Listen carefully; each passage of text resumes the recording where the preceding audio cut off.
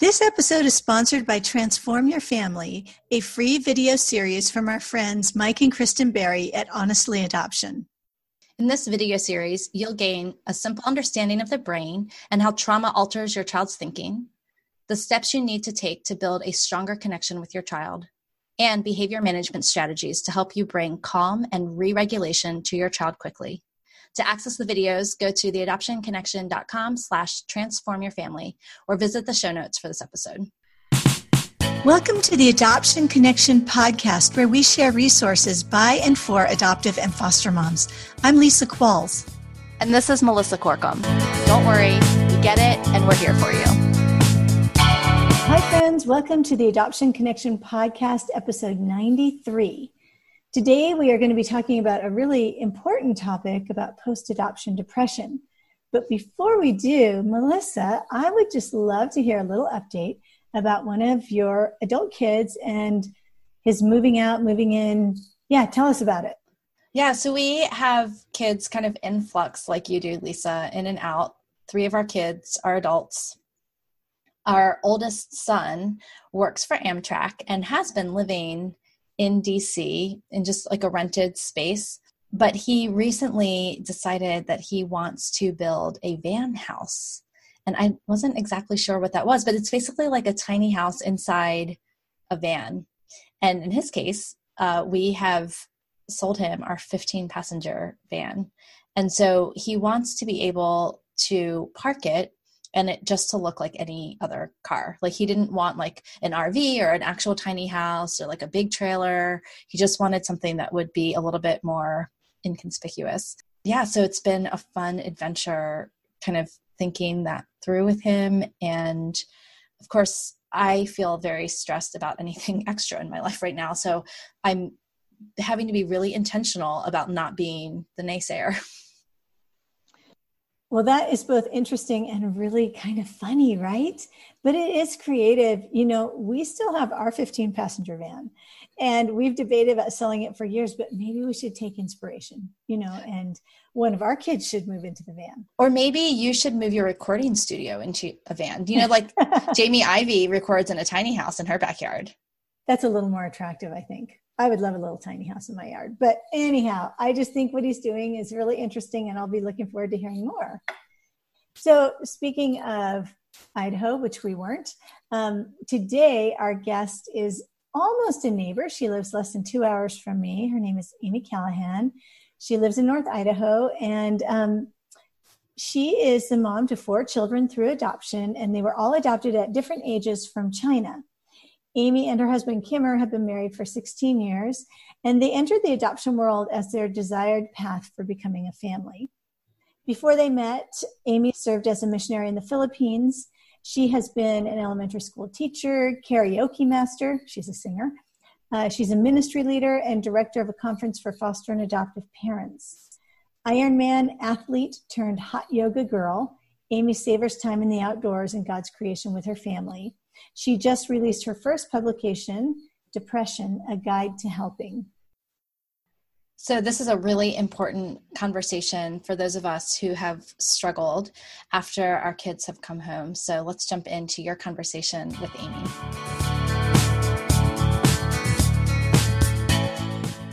Hello, Amy. Welcome to the Adoption Connection podcast.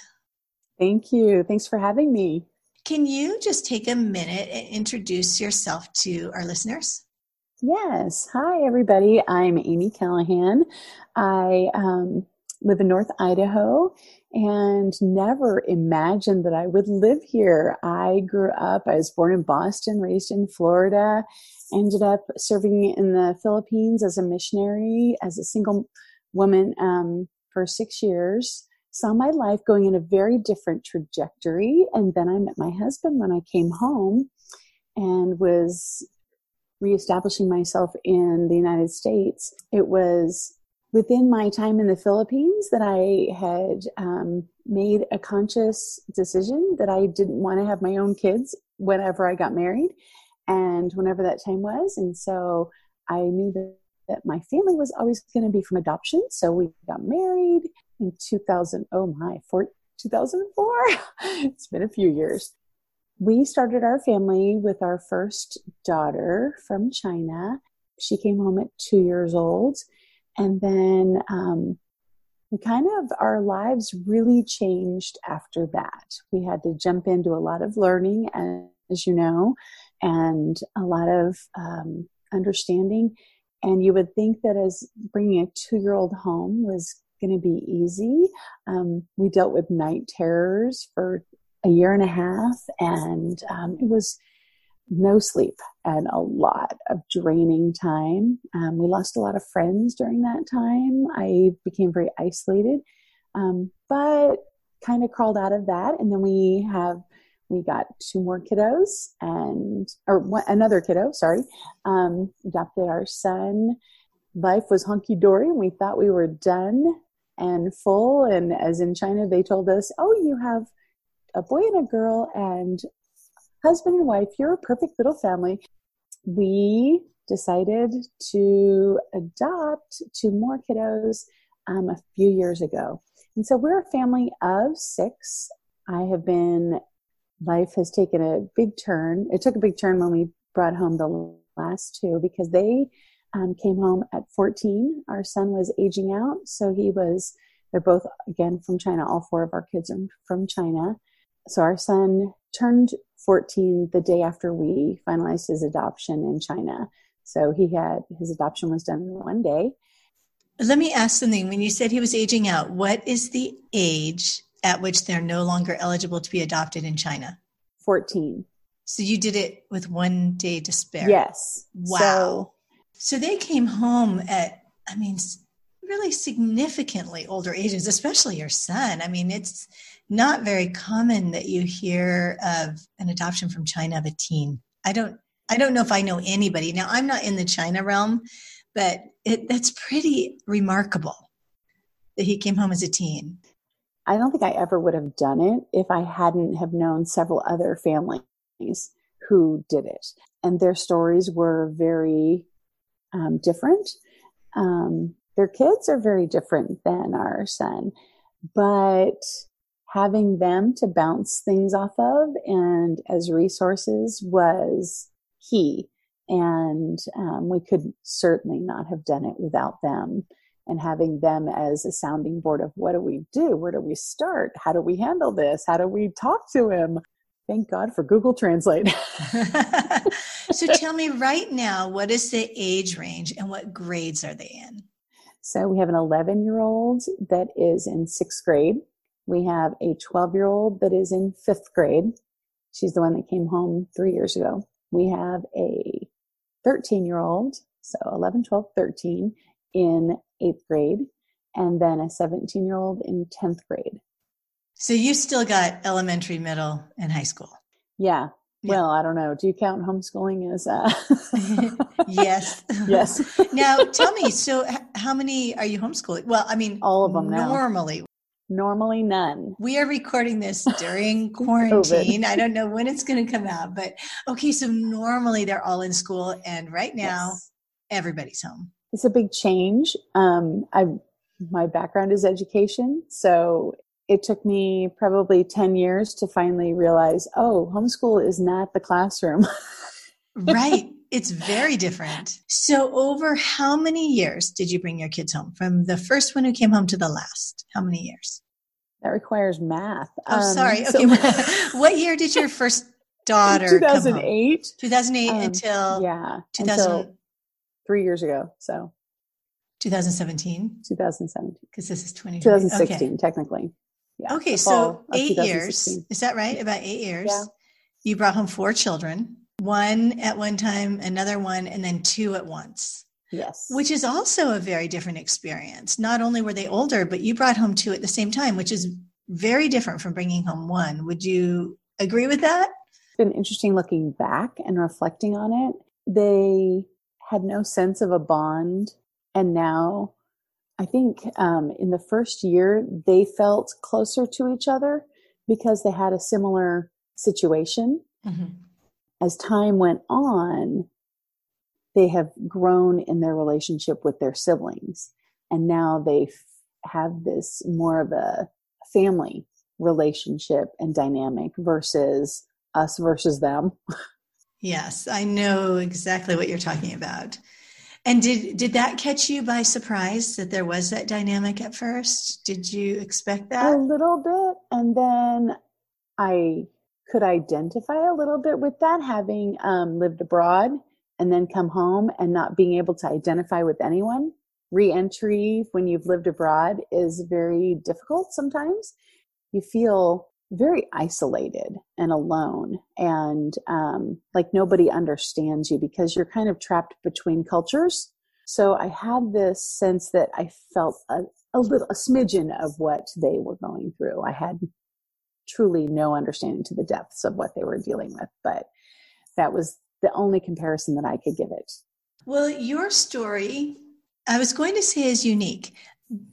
And we've invited you on specifically to talk about your experience of post-adoption depression. But the truth is, I don't think it's as unusual as people might realize. Do you have a sense? I want to hear your whole story, but I'm curious, do you have a sense of how common it is?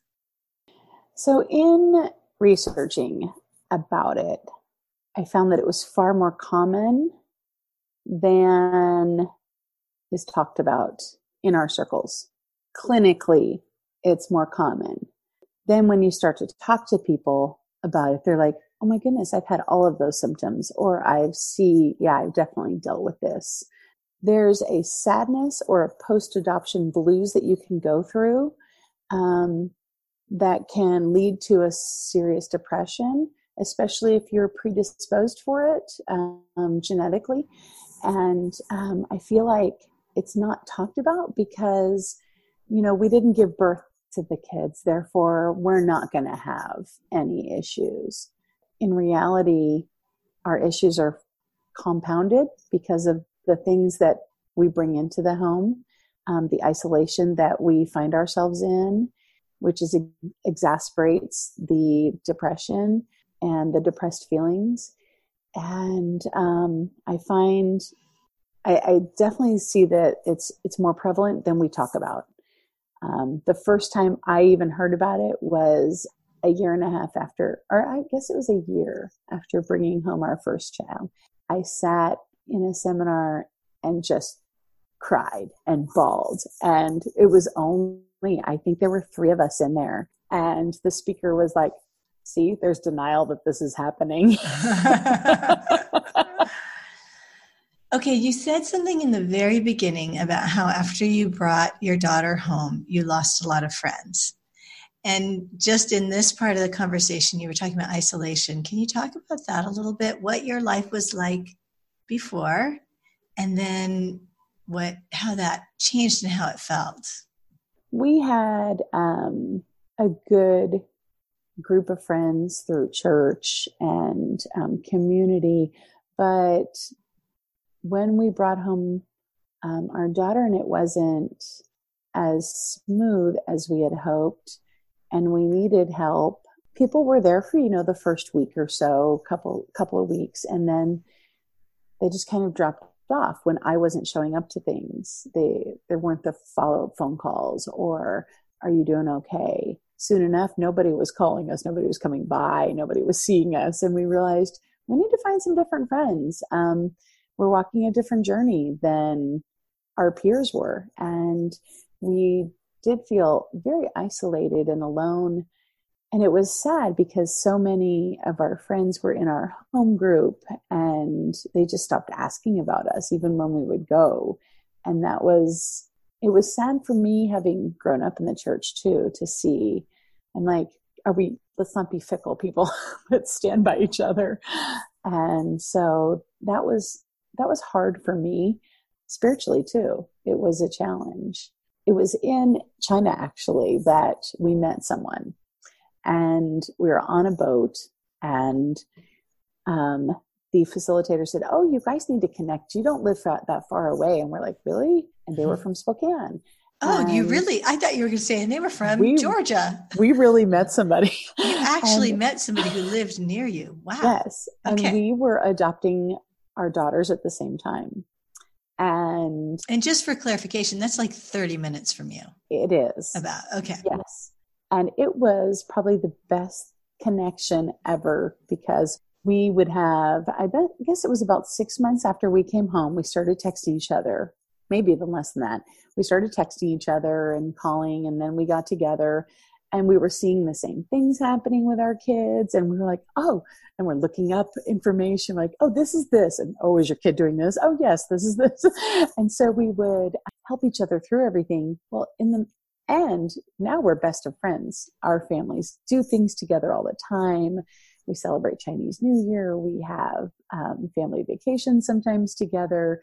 They're our family, friends and family. So it's been a big godsend, because not only did they adopt that daughter at the same time as us, we were in China 2 years later at the same time adopting our boys. Oh, wow. And they were one of the families that were significant in influencing us with adopting an older adoptee, because they also adopted a boy he was aging out as well. So he was 14 when he came home.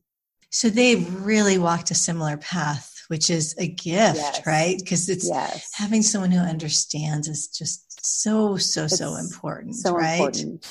So when you brought your first daughter home and you experienced isolation, and at that point, did you know it was depression? I did not. My husband, though, in all of his wisdom, saw some signs of it, and he started just kicking me out. Like he would come home from work and he would literally say, okay, Amy, I want you to go out. I just want you to go do something. And that was probably the best thing, because although I spent a lot of time roaming Target aisles aimlessly and TJ Maxx, and I'm thinking, okay, I don't need anything. I just needed to get out and see people and be away from what was suffocating me, and to breathe air. And so I did, at that time, I was training for a triathlon too. And so I did a triathlon in that time. And that really helped too, to kind of regulate the hormones and regulate my brain chemistry, helped me to get out of the fog, so to speak. So when you went to adopt your next child, were you thinking ahead to how you might feel again? Or did you think that was like a one-time thing? And I felt like it was a one-time thing at that time. Because now you were experienced, right? Oh, yeah. I was a pro. Yeah. Yeah. And then my son came home, and he's my buddy. But he literally slept on top of me for, I would say, 6 months. And that was, I felt myself start to spiral again. Because I felt like, oh my goodness, I never get a break from him. But he was a very different personality from my daughter. And so it was an interesting dynamic bringing them in. What was interesting too was seeing them bond, and how that kind of gave me a little bit of a reprieve, when you have siblings, that they can play together. So that gave me a little bit of light in there too, where I wasn't completely consumed. As adopted parents, sometimes we find ourselves consumed with OT, PT, speech, and we had a lot of that going on. But about that time, my daughter had graduated out of some of that stuff, and then we brought in my son, and I didn't see myself spiral into things as much, but I think, once again, I think my husband did. He helped. It's really hard to recognize your own faults and your own shortcomings, and what to try and find and get the help that you need is hard when you don't even see yourself in that position. So your husband was recognizing the signs of depression again after your son came home. Did you see it once he began to point it out to you? I did. And I took some steps to kind of alleviate it. Probably not clinically the best steps, I would say. In hindsight, I would have done things differently. I got a happy light. I recognized also, having lived all of my life near the equator, growing up in Florida, sun was everything. Then I lived in the Philippines. And then I came to Idaho, and I thought, there's seasons here, and there's darkness here. And the darkness was probably the hardest impact on me. Compounding that, or piling that up with the other things that were going on, made it extremely difficult for me. And so I got a happy light. I upped my vitamin D. I did some things that other people had recommended for this area where we live in this latitude. And I saw some difference, but started exercising more. But it was not, I would say, a dramatic difference. But things had kind of regulated, I would say.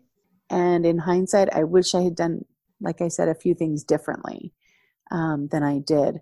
But at the time, I piled myself into work and was busy with that, busy with the kids, and so focused that I still didn't address my own issues that I should have.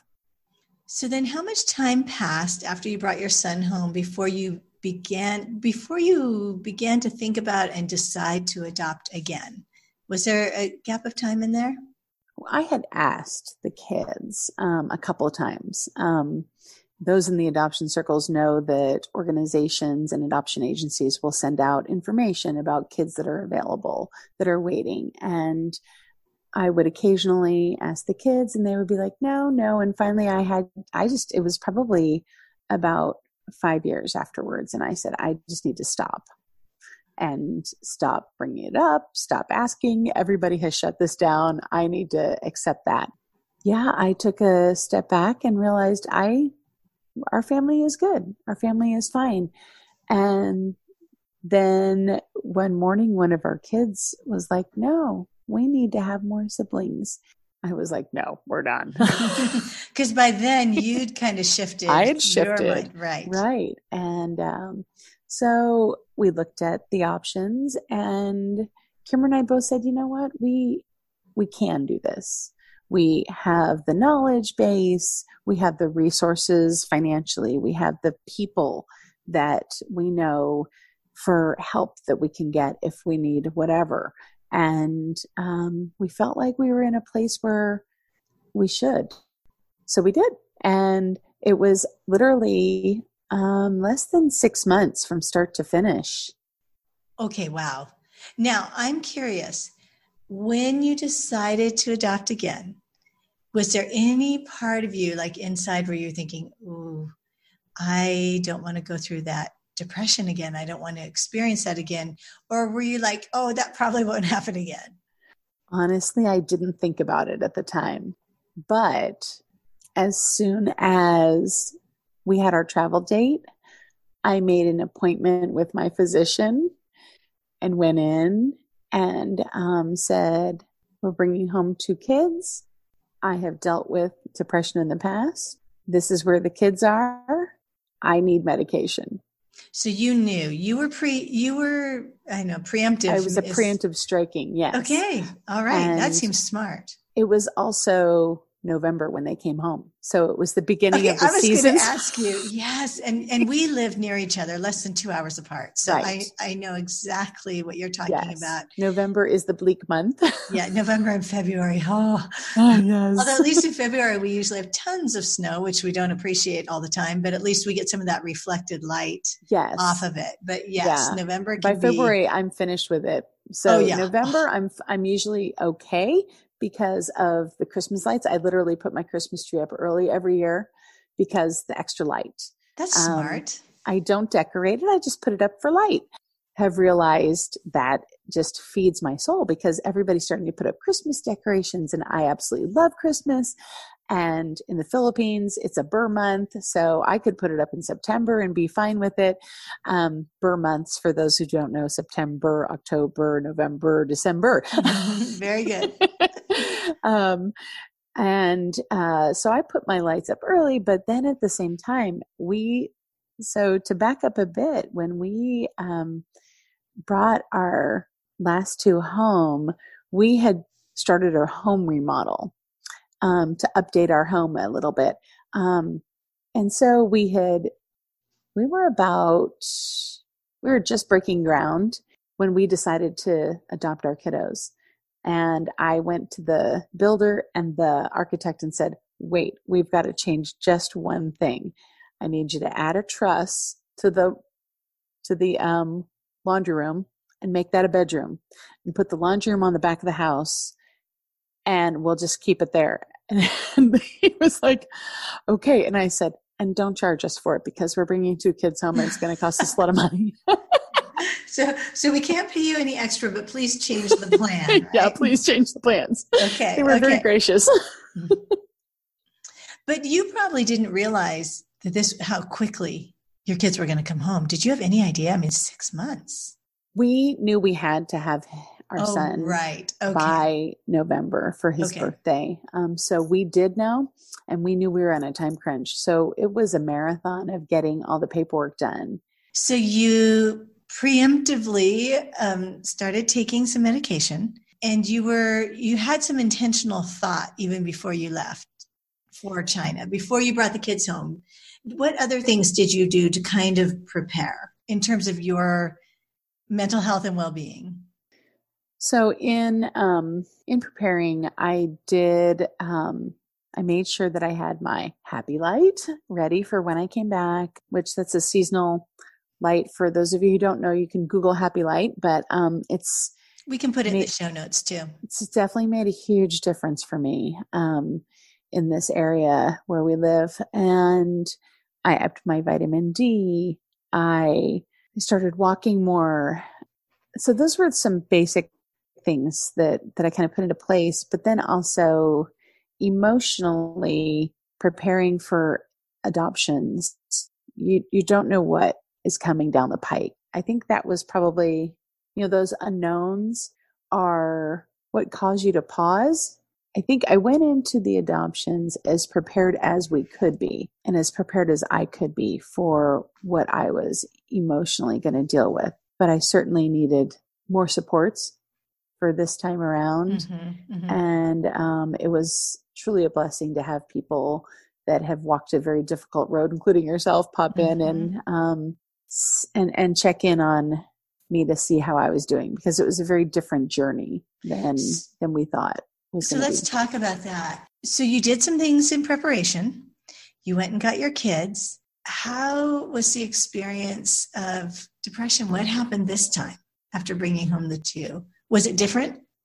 It was a very different experience because they were older. And we were dealing with different behaviors and emotions, a whole lot of learning, especially with language.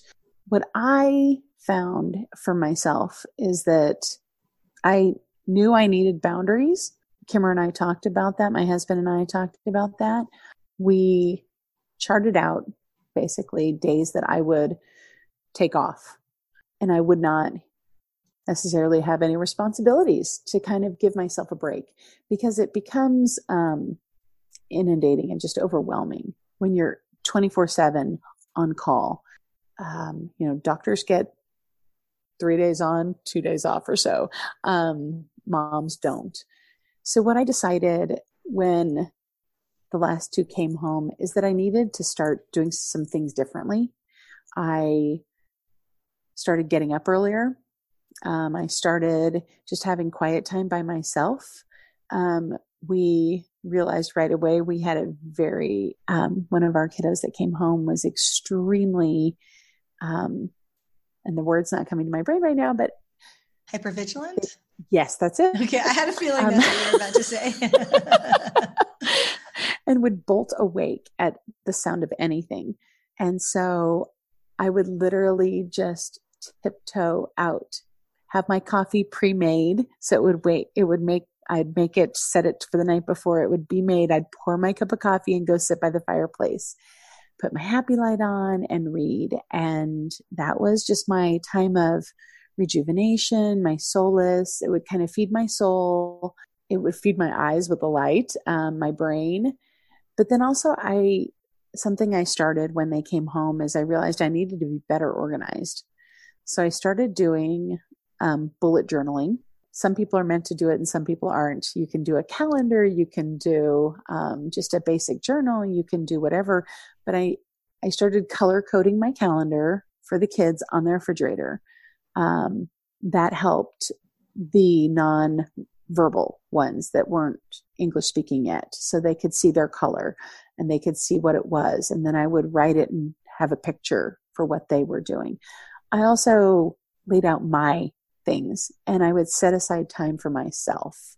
I also got a sign for my door. And when I put it out, I trained the kids. They couldn't come in. So at least one night a week, I would put the sign out and go back to my room. Okay, on your bedroom door. I was thinking my bedroom door. Front door? I could do it on my front door and nobody would come in. You guys all stay outside. Kids stay outside. Yeah. I have been known to say that many, many times. So, okay. Yes, I have too. So you put a sign on your bedroom door that meant that it was your time and they couldn't interrupt. Okay. Yeah. And then I also started taking a quarterly night away. I would literally, I felt like, funds were tight, but at the same time, I was like, I need to get away. I need to literally be removed from the situation and be alone.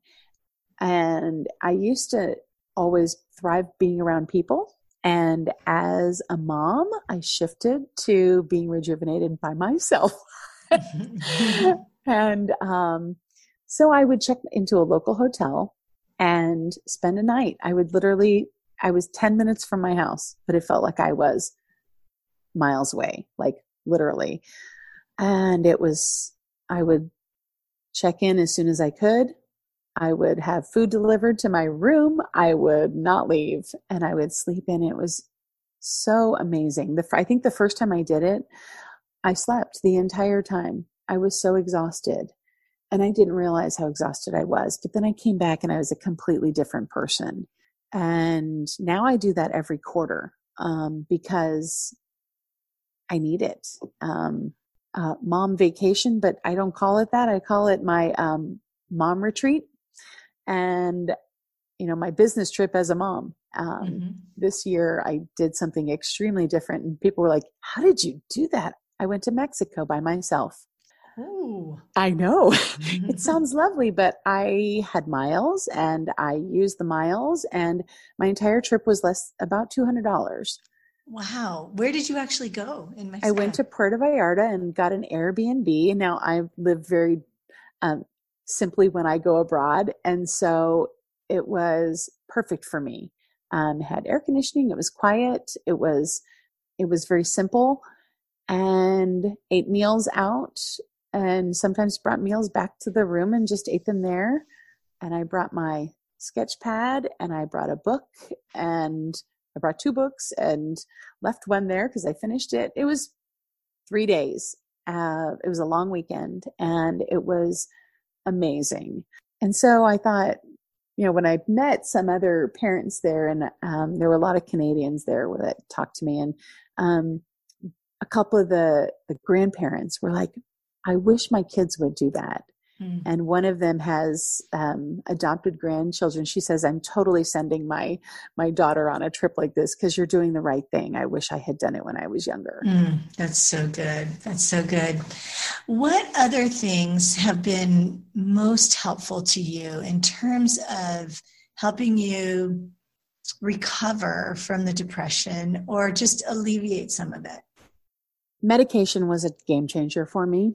I'll be honest. It was, once I started the medication, I couldn't believe, and the doctor was like, you're not going to see a difference for a little while, probably 2 to 3 weeks. It was immediate difference for me. And the doctor said, obviously you had some major chemical imbalances.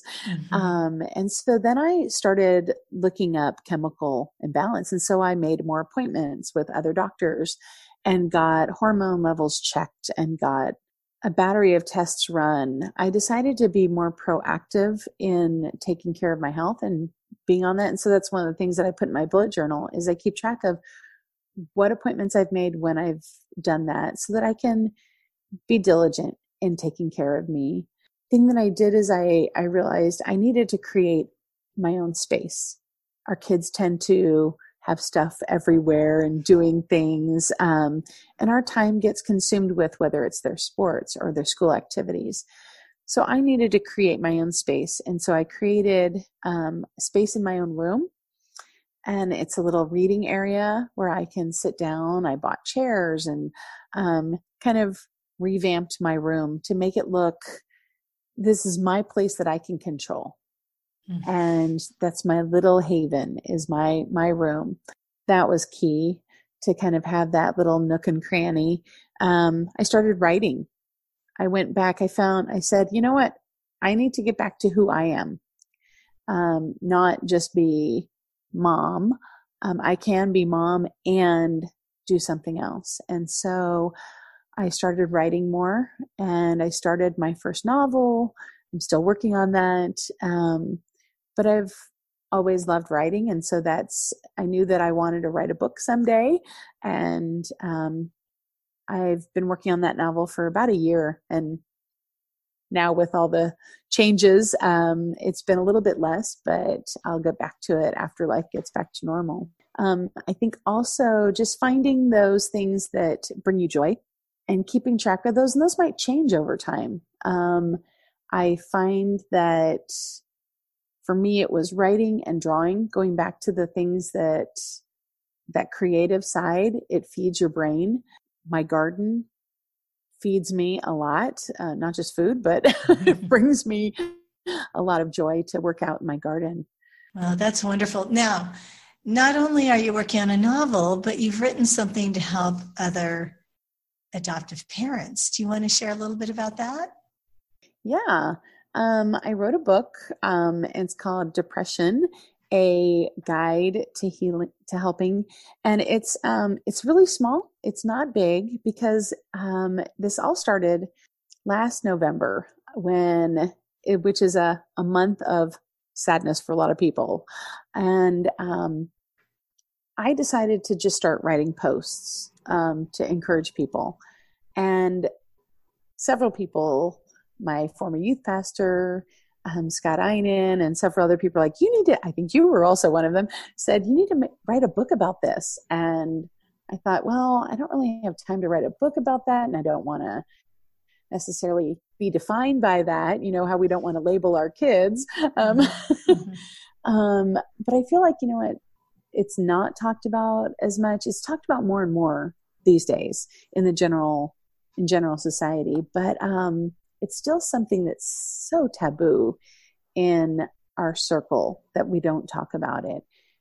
So I set out to do this, and I want to give a shout out to two moms that helped initiate this years ago and help identify my own, is Levon and Wendy.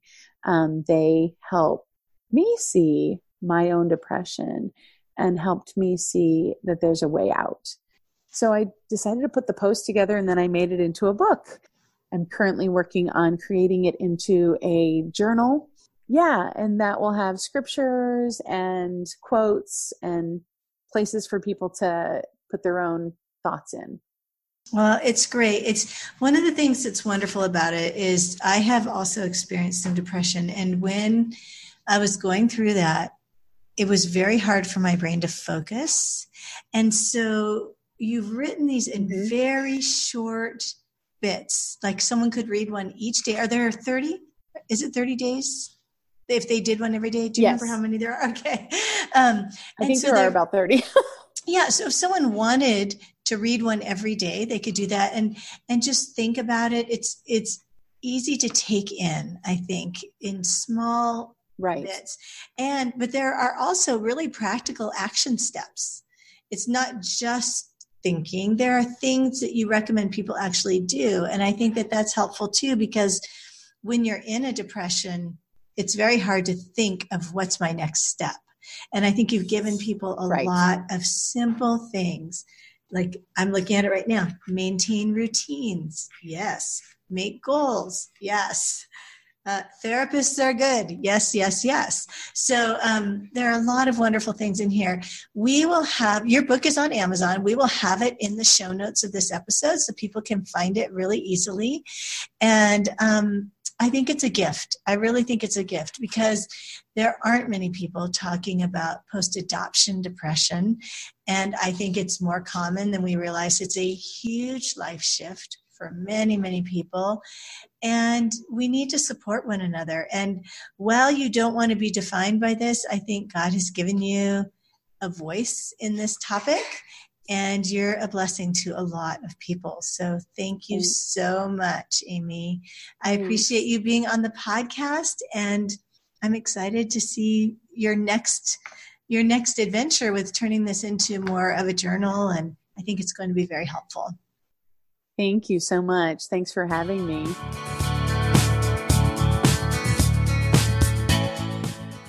I'm really thankful that Amy was brave enough to share her story, because I think it's when we start talking about some of these things that I think can feel shameful or like we're the only ones, that we really start to find more hope and more healing.